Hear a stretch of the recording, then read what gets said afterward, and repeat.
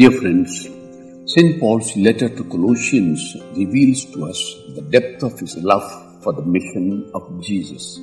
He says, "Brothers and sisters, I rejoice in my sufferings for your sake, and in my flesh I am filling up what is lacking in the afflictions of Christ on behalf of his body, which is the church, of which I am a minister in accordance with God's stewardship given to me to bring to completion for you the word of God." People in the world, to gain profit, name and fame, are ready to inflict pain on themselves. How much more we are called to sacrifice for Jesus and for his people.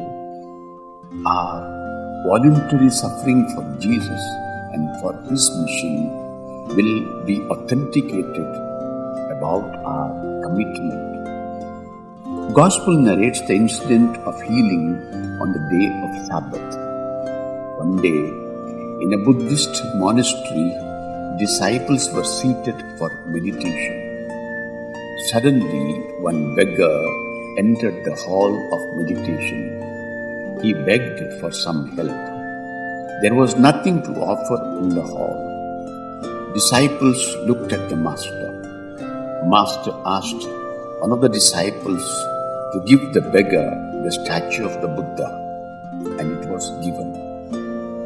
He told the beggar, "Go and sell the statue and use the money for your daily bread." Beggar left the place. When beggar went away with the statue, perplexed disciples asked the master the reason for his action. He replied, "For enlightenment, even Buddha should go." Saint Joseph and Mary, our mother, give us the heart of Jesus.